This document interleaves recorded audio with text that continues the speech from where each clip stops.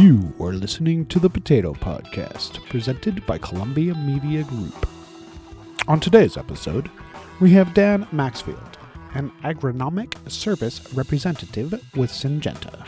He sits down with Dave Alexander of Potato Country magazine to discuss what a wacky year we have had this year and whether or not we can expect a similar year in the coming season. Stay tuned. This podcast is brought to you by Vive Crop Protection. Vive creates precision chemistry to increase the ease and efficiency of a grower's potato planting operation and delivers real results to growers. Powered by Allosperse delivery technology, Vive optimizes conventional and biological crop inputs for improved product performance from the jug to the field.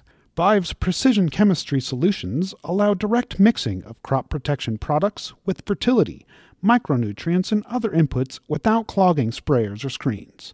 This results in lower water needed for mixes, less time in the field checking screens, and more product making it to the soil or leaf.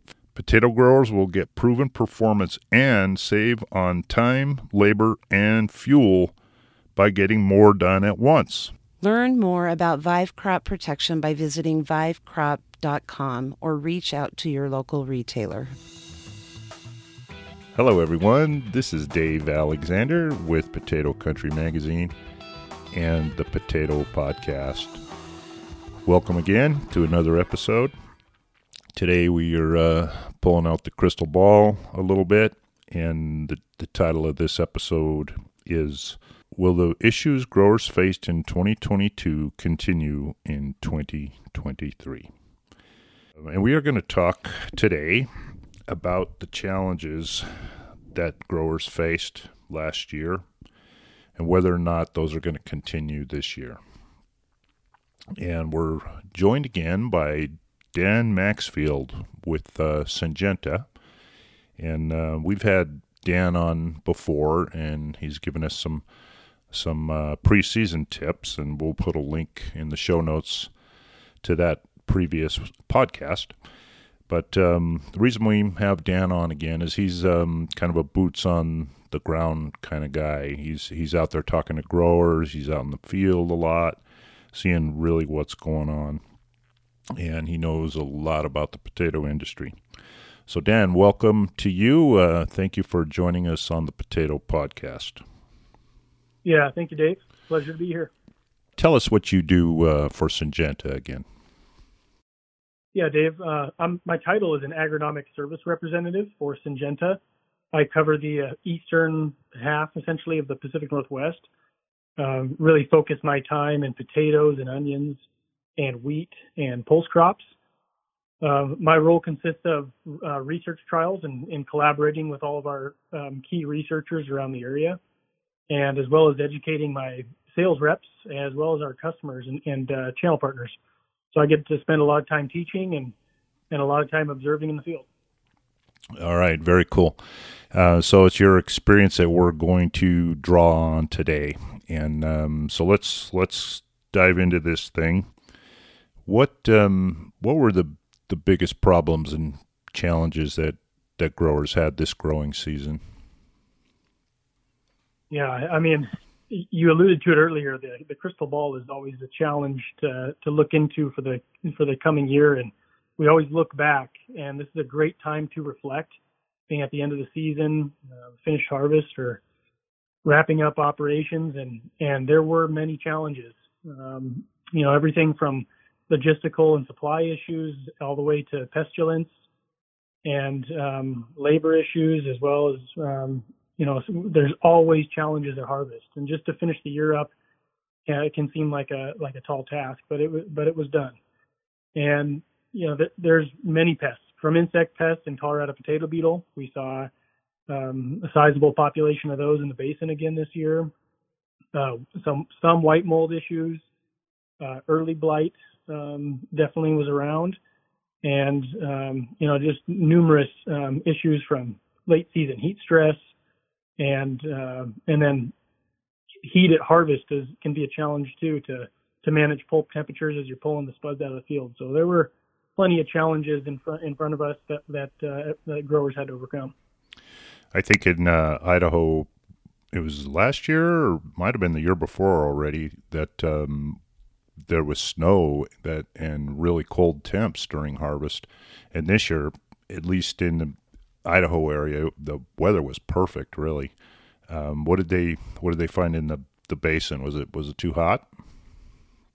Yeah, there were stretches of time where it was a little too hot, but we got down to some more normal temperatures, and those are just things that growers are essentially used to working around, whether it be digging in the different hours of the day to limit your heat exposure and to pull out crop and to push product into it, whether it be in storage or immediate use. And it's really, it becomes a management and logistics game for them and get through it. But yeah, we saw some heat early and finished the season really nice though.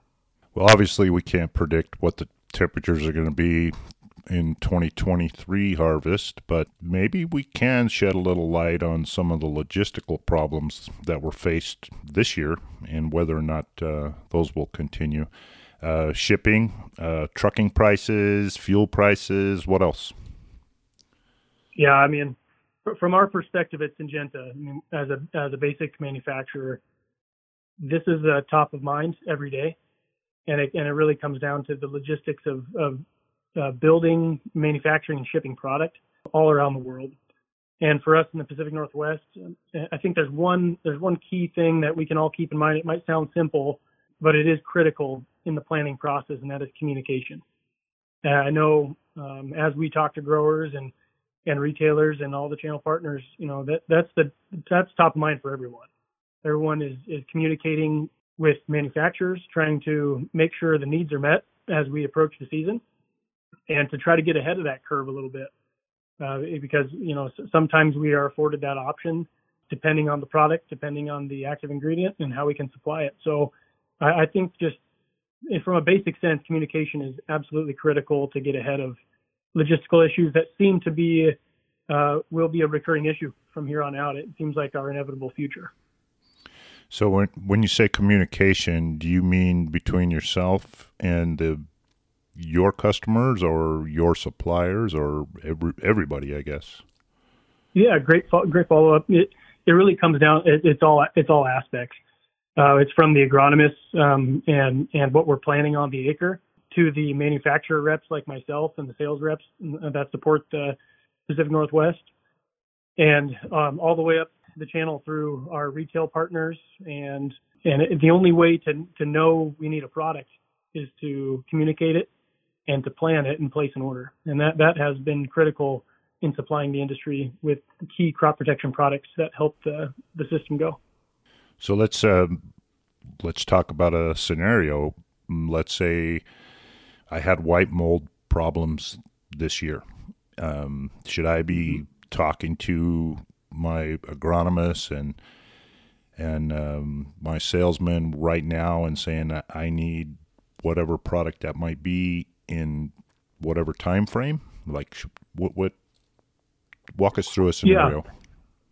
Yeah, it's a great question. I think historically that's kind of been what has happened because of the challenges. No one ever wants to be at the mercy of what's available on the shelf. As far as from my perspective, what I see with our growers in the basin in the Pacific Northwest, when we have historical issues, let's say it is white mold, and we know we'll use a product from Syngenta, for instance, like Omega, that has been used for many years for controlling white mold. That's a product that they can plan ahead. They're planning right now as we speak for the following season for, let's say, a part of the white mold program. So yes, they will think about their needs for the year, how many acres they have, and their projected needs for Omega, and they'll communicate that through the channel with their agronomists. Will plan on it with farm managers, and those farm managers will work with the retail channel to get that product in place for them for the growing season. Well, and then there's another scenario possibly where I've never had white mold and now I do have it. What's the chances when it shows up that there will be product on the shelf from you or from other companies? Yeah, that's the magic crystal ball question, right? Yep.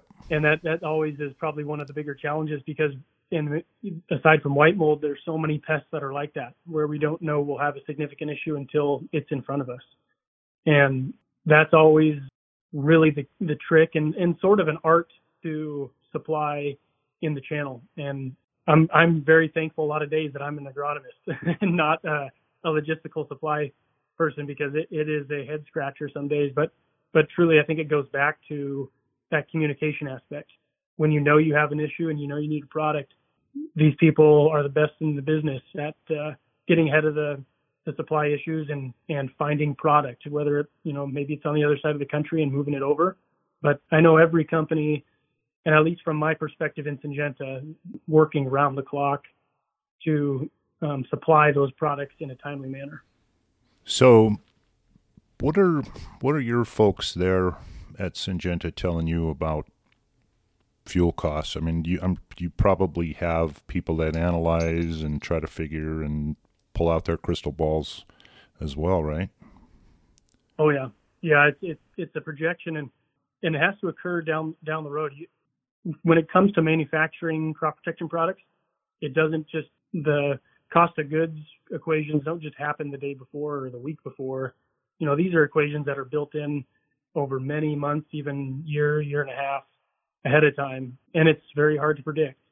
So fuel costs are a big part of it. I think across the industry, whether it be fertility, seed costs, fuel, crop protection products, everything, parts, and we've seen increases in cost, and that's really due to the cost of goods equation that you're referring to, with fuel, labor, and supply of basic parts and manufacturing components. So it really plays into it. It's hard to predict that, obviously, but there's a lot of people in Syngenta working diligently on trying to figure that out, to keep the cost as low as we can to growers and to help them be the most successful they can be. Do you have problems now these days getting raw material? And that's, from my perspective, in our world here in the Pacific Northwest, I guess the general answer is no. Syngenta has done a phenomenal job at supplying the industry in the last couple of years, where we've seen this shift, whether maybe it started with the COVID global supply chain and has kind of continued to percolate over the past couple of years. But yeah, I think from a Syngenta perspective, we've done an exceptional job.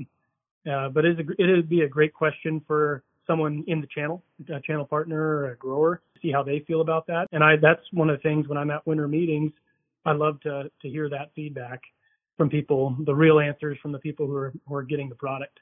But I know from our perspective, it feels like we have done everything possible to be supplied and to have product available. And nothing off the top of my head where there was a humongous supply issue or short on raw active ingredient. Okay. Well, and that's one of the advantages of working with a multinational corporation, I suppose, is that there's lots of different channels. And if there are some raw ingredient problems, you probably have more than one source. Yeah, I think that's a big component about being a major manufacturer, for sure, and a branded manufacturer, and is that we have those different channels like you alluded to, and it gives us an advantage to supply our customers as they need it throughout the year. Okay, so logistics probably about the same thing this next season. Fuel costs, is anybody's guess, but I'm going to make a wild assumption that they're not going to go down by a huge amount. And so labor is always a problem. What else? What have we missed? What else do we need to touch on here? Well, just from my perspective as an agronomist, what I see is pestilence, right? When you see insect pressure, we saw significant or moderate to significant Colorado potato beetle pressure again in 2022.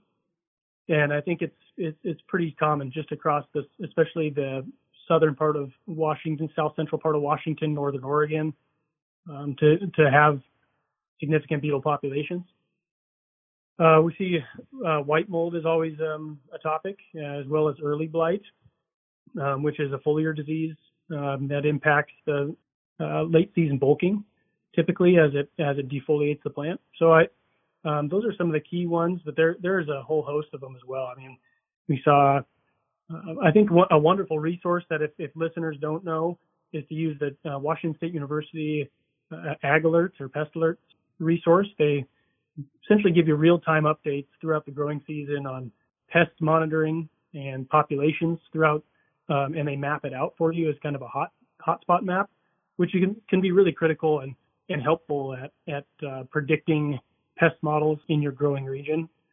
It's probably one of the best tools that I've seen come across lately. So, from beet leaf hoppers and aphid, spider mites, and potato psyllid, there's a whole host of insect pests that have continually been an issue.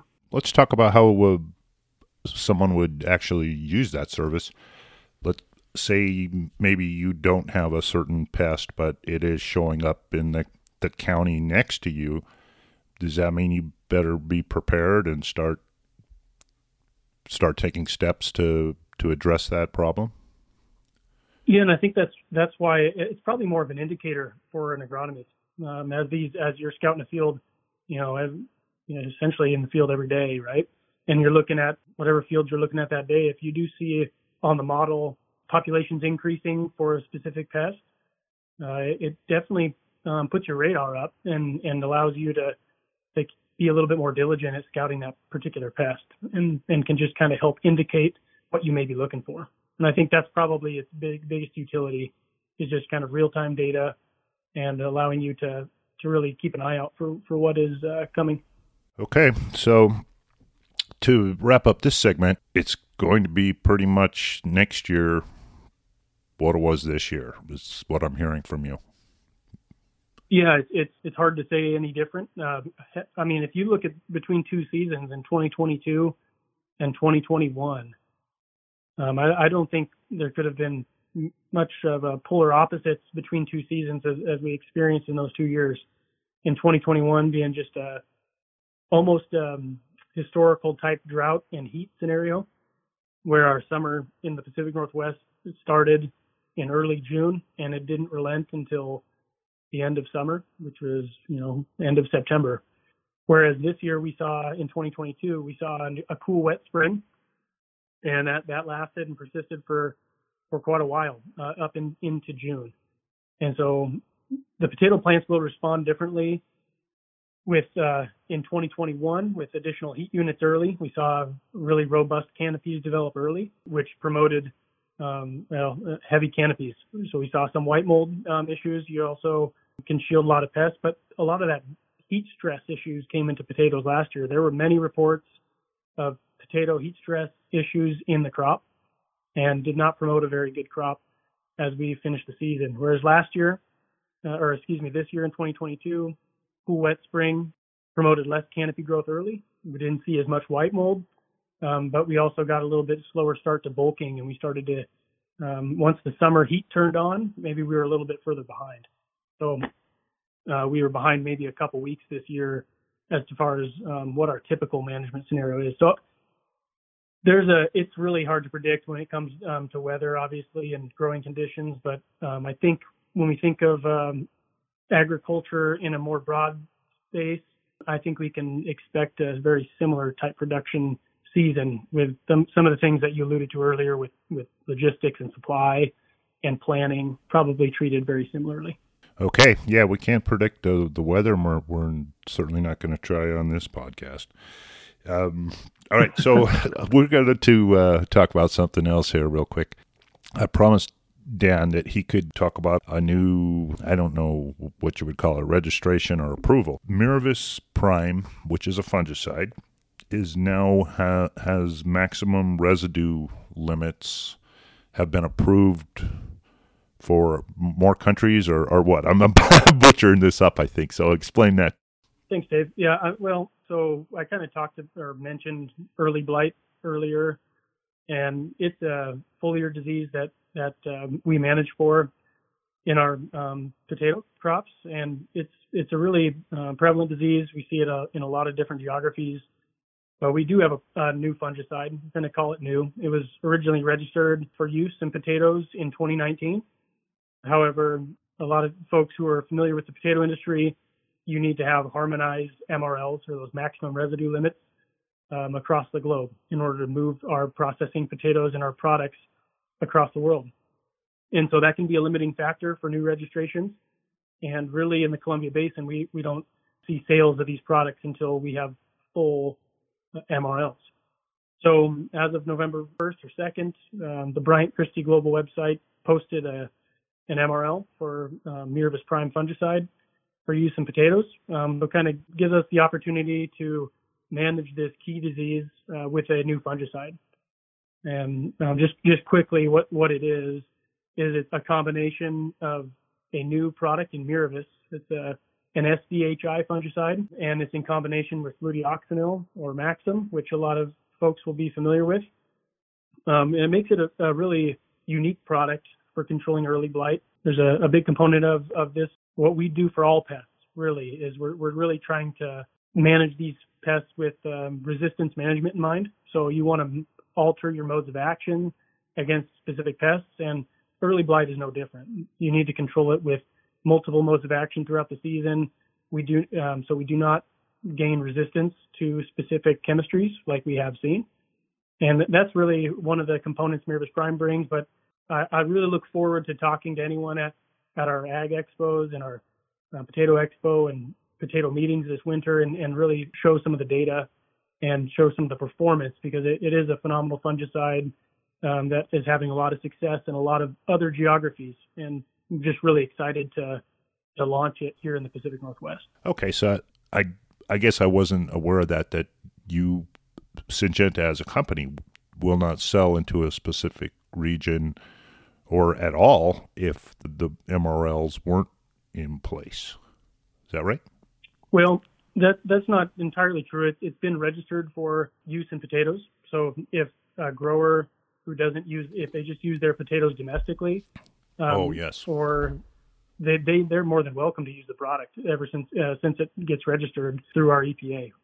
But truly, it's dependent upon our commercial growers and our large growers who anybody that's going to export.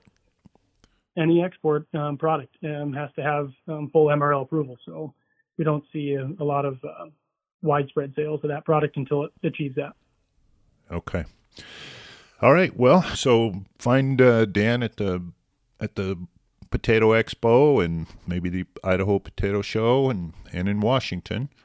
You can talk to him and about the MRL status of Miravis Prime fungicide. You have any parting advice for growers before we let you go? I don't think so. I look forward to the winter. If we really use this time as an opportunity to educate ourselves as well as colleagues and partners in the channel, and it's probably my favorite time of year just because of as much face time as we get with people that are so busy in the field all year. So I really look forward to seeing everyone out and about this year at our ag meetings and potato meetings, and in particular, and hopefully everyone has a very prosperous holiday season. Yep, and I would second that. I'm looking forward to seeing everybody out and about in the show circuit. This will be a full year, no COVID hangover, hopefully, and here we go. Mm-hmm. So thank you very much for coming on with us today, Dan. We really appreciate your time. Yeah, you're welcome. Thank you, Dave.